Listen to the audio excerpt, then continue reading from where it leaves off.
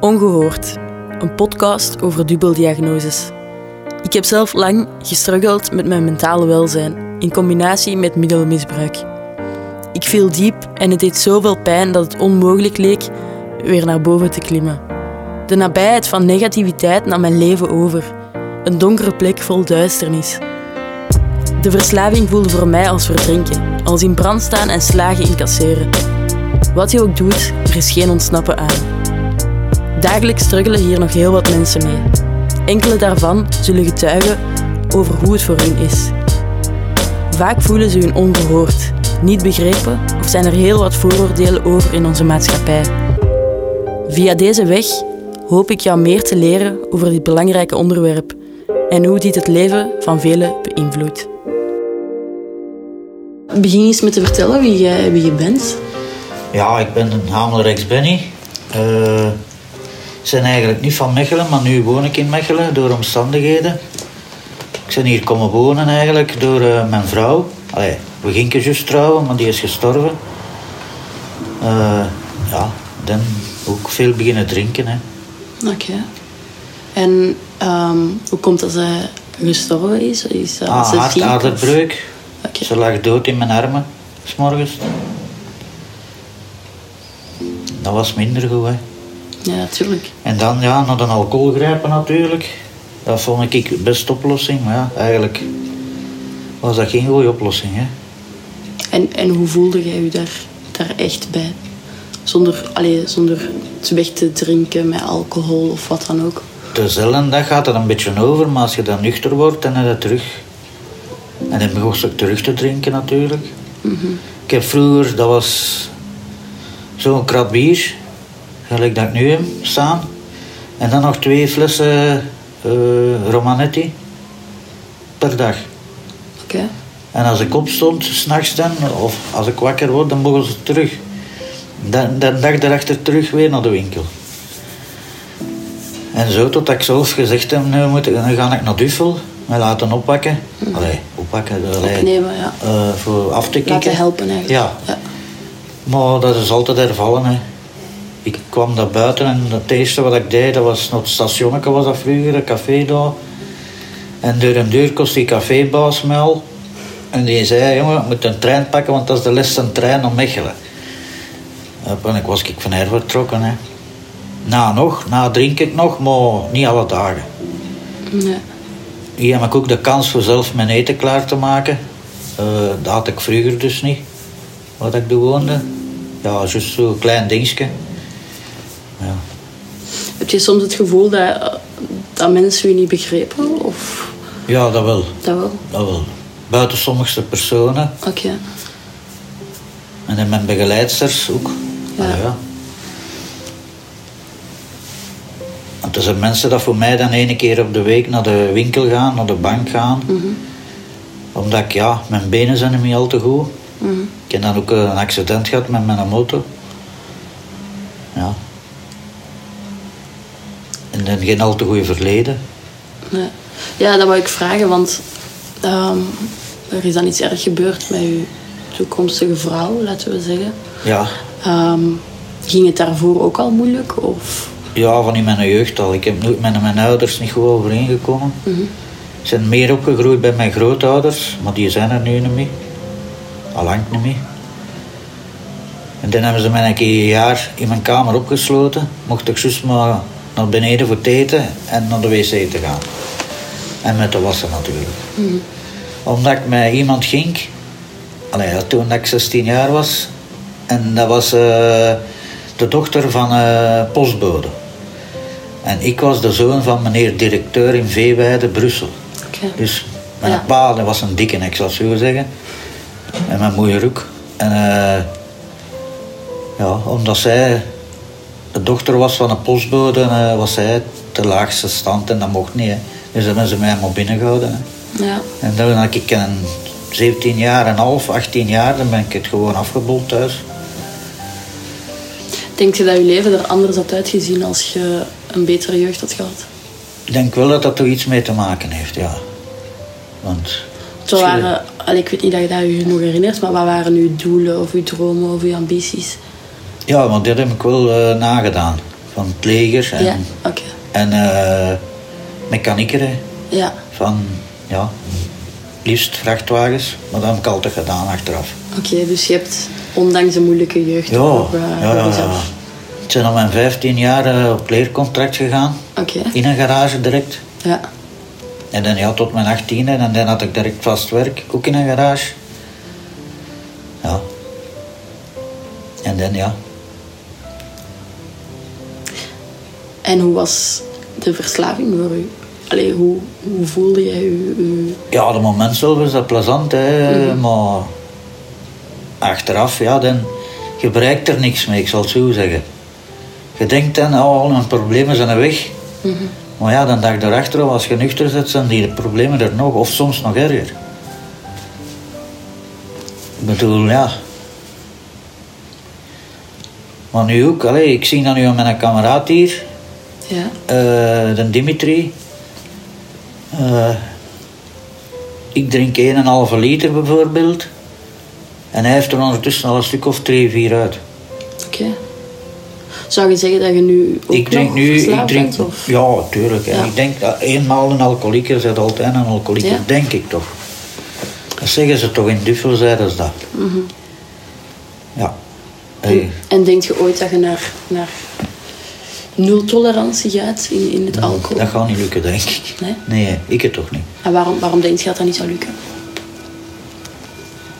Nee. Ik drink er soms nog een keer graag, maar dat is mijn smaak zo. Ik zie dat bij kameraden, die drinken niet met smaak. Ja. Dat is precies, kan die gieten dat gewoon binnen, gelijk, eigenlijk water. En bij mij moet dat, je moet smaken. Sigaret roken erbij, ja. Maar goed, dat ik nooit niet in een drugs gepakt heb, heb ik nooit niet gedaan. Ik heb dat wel geprobeerd. Ja. Ja, ik had een goede maat vroeger en dat was een koerier. Alleen een dealer, hè. En ik kreeg altijd de overschotjes, omdat ik meeging als portier met hem. Dat ik geen rammel kreeg en wat was het allemaal. En dan kreeg ik altijd de overschotjes. Dat was een drugs. Maar ik heb dat allemaal een keer geprobeerd, maar dat zei mij niks, ik ken al goed. Ja. Ik heb dat wel geprobeerd, dat wel.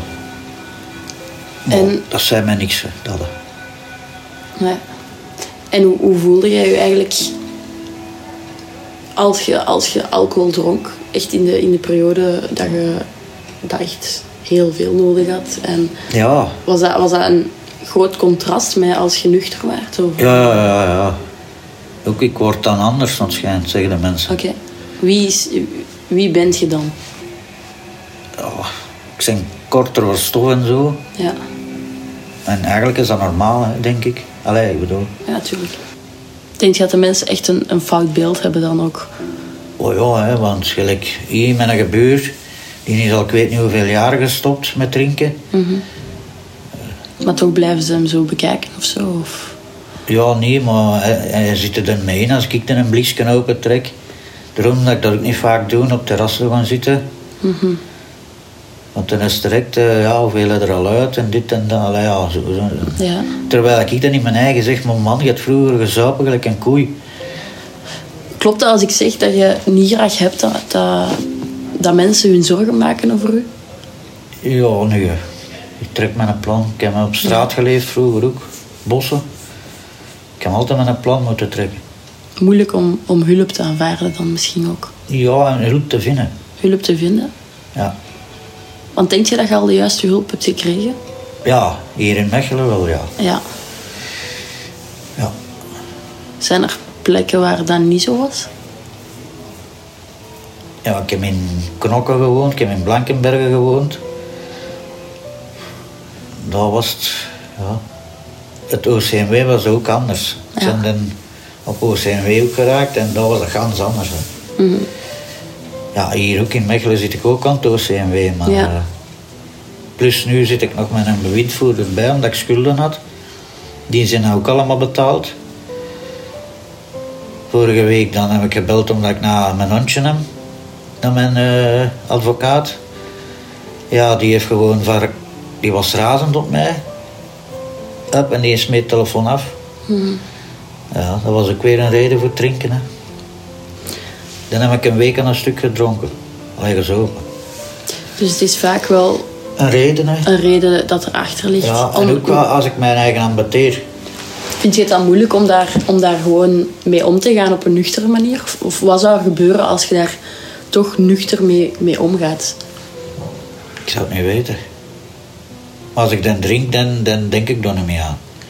Bent je bang om het nuchter te voelen? Of? Nee. Nee, dat niet. Ik weet niet hoe ik dat moet uitleggen. Want in Duffelhoek kunnen ze praten. Mm-hmm. Met die psychologen en wat dat ook allemaal is. En je moet ook in groep praten. Ja. Voor misère uit te leggen. Maar je zit zelf al in de miserie. Terwijl de groep dan zijn eigen miserie moet uitleggen. En dan moet je die miserie ook nog een keer bijpakken. Ja. Dat vind je moeilijk. Ik ben altijd vanzelf binnengegaan, dus ik mocht altijd vertrekken wanneer dat kwam in Duffel. Ja. Nee, ja, deze podcast gaat ook over dubbeldiagnose. Kent je de term dubbeldiagnose? Ik kende dat eerst ook niet. Ik heb me daarin wat verdiept. En dat is ja, eigenlijk wat jij een beetje beschrijft. Hè, dat je te maken hebt met een verslaving in combinatie met verleden. Met een psychische, mentale stoornis. Allee, dat is zo wat het verkeerde woord. Maar en is dat wat je ook zelf ervaart? Of? Ja. Maar kijk, nu kan ik me bezighouden. Ik heb een schoon appartement eigenlijk. Wat ik vroeger niet had, met dat kamertje waar ik woonde. Mm-hmm. Ik zit er tegen een strontkot. Ja, je hebt het gezien. En hier met mijn internet, mijn televisie en al, dat ik dat allemaal niet. Hè. Ik had juist met een radio. Dus ja. Dat was dat ik dag en nacht soep. Hè. Ja. Hier is dat dus minder. Dus het ligt ook dan wel een beetje aan de omgeving dat je inzit. Ja. En hier ook kan ik een keer. Ik kom nu ook veel meer buiten met mijn hond. En je komt want dat weten de mensen ook niet. Je hebt nu recent een hondje. Ja. Is dat iets dat u helpt? Ook? Ja, want ik normaal gezien, als ik hier in het begin woonde, kwam ik niet verder dan hier een blok rond. Mm-hmm. Dan kwam ik terug, dat was voor mij een grote wandeling. Oei, oké. Ja, omdat dat ook moeilijk is met mijn benen. Ja. Hè. Maar ja. En dat geeft u nu meer kracht door uw ik heb dagen. er veel vriendschap van. Ja. O ja.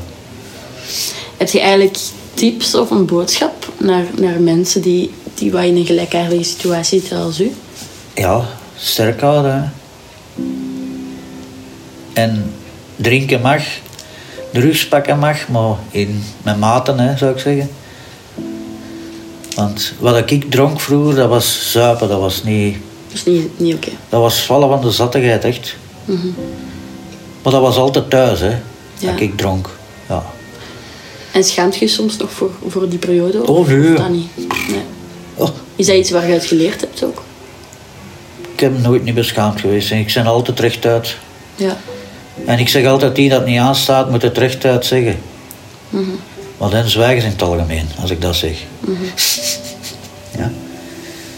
Kunt je geloven dat er heel weinig mensen beseffen dat dit ook gebeurt in onze maatschappij? Zo het feit dat je het moeilijk hebt en dat je alcohol een beetje misbruikt soms en die zaken. Dat sommige mensen staan heel ver van deze situaties en deze realiteit.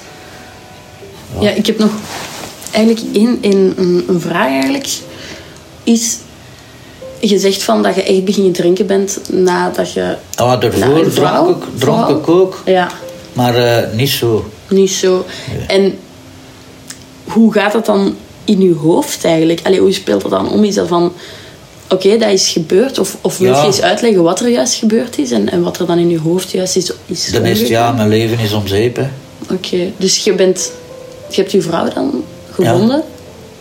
Nee, die lag in mijn armen door. Die lag in je armen? 's morgens te vroeg. Ah ja, 's morgens, ja. Oké. Ik vond dat hij zo'n koud, dat was in de winter. En met 2 donsdekens. Mm-hmm. En ik zeg, die is zo koud. En ja, ik draaide dus om en er liep van alles uit haar mond. Alle kleuren. Ja, de ambulance, eerst een ambulance met de mug en al. En toen zei ze, dat was, hè. Ja. Maar we moesten mee. Ik moest mee dus naar de dingen, hè, naar de politie, hè. Totdat er een beschrijving was dat ze gestorven was aan hartaderbreuk. En eerder mocht ik dan niet weg, hè. Dus de wetsdokter moest eerst... En wat ging er op dat moment allemaal in u om? Van alles. Want die dachten ja, dat ik er vergiftigd had of zo, hè, weet je wat. Maar ja, dat was zo niet, hè. Nee. Dat is wel raar. Dat is nog altijd moeilijk ook. Ja. En dat is normaal. Dat is oké. Ja, ze was wel 10 jaar ouder dan ik, maar ja, maakt niet uit, hè. Dat maakt niet uit. Liefde is liefde. Op dat moment toch. Ja. Dus, wel ja, en ik ben daarna 46. Dat was weer een ouderdom. Ja. Dus dat is 10 jaar geleden. En dan... Ja, dan was het dan vastgesteld dat het een hartaderbreuk was. En toen hebben ze mij laten gaan. Laten gaan. En wat is er dan in u omgegaan? Of herinnert je nog hoe dat je voelde? Of hoe dat in je lichaam was? Was dat warm, koud, kapot? Ja. En dan zat haar jongste zoon woonde nog thuis. Maar die had wat handicap zo. Ja. Die was... Ik weet niet, ik denk 19 of zo. Maar die had verstand van... Een jongen van 11 jaar of zo. Ja. Moest altijd begeleid met iemand. Ja. En, zo. En dan zijn we van de politie eigenlijk direct naar de nachtwinkel gegaan. Hè. Instant, gewoon direct. En wat heb je toen gekocht? Bier, hè. Bier. Ja. En dan is het eigenlijk terug bergaf gegaan. Ja, hè. Ja. Dan, dat was een groot appartement. Maar ik had ondertussen nog een appartement hier aan de Koolruit. Een studio, dat was een studioke. Dan die huisbaas van u. Ja, kost er geen 2 tegelijk betalen. Tuurlijk niet, hè. En er stond er zodanig veel binnen, hè, en ik kost dat niet onderhouden. Dus ik moet terug. Ik had dan naar de vader gebeld. Die heeft de zoon meegepakt, want hij waren mensen van Kortrijk eigenlijk. En die heeft de zoon dan meegepakt. En ben ik terug naar mijn studio gegaan. Hè. En that's it. Nou. Dat was het. Ik wil jullie bedanken om te luisteren. Ik wil Benny bedanken om zijn verhaal en sterke getuigenis te brengen. Verslaving, het is iets moeilijk, iets vies. Maar samen komen we er wel. Dankjewel.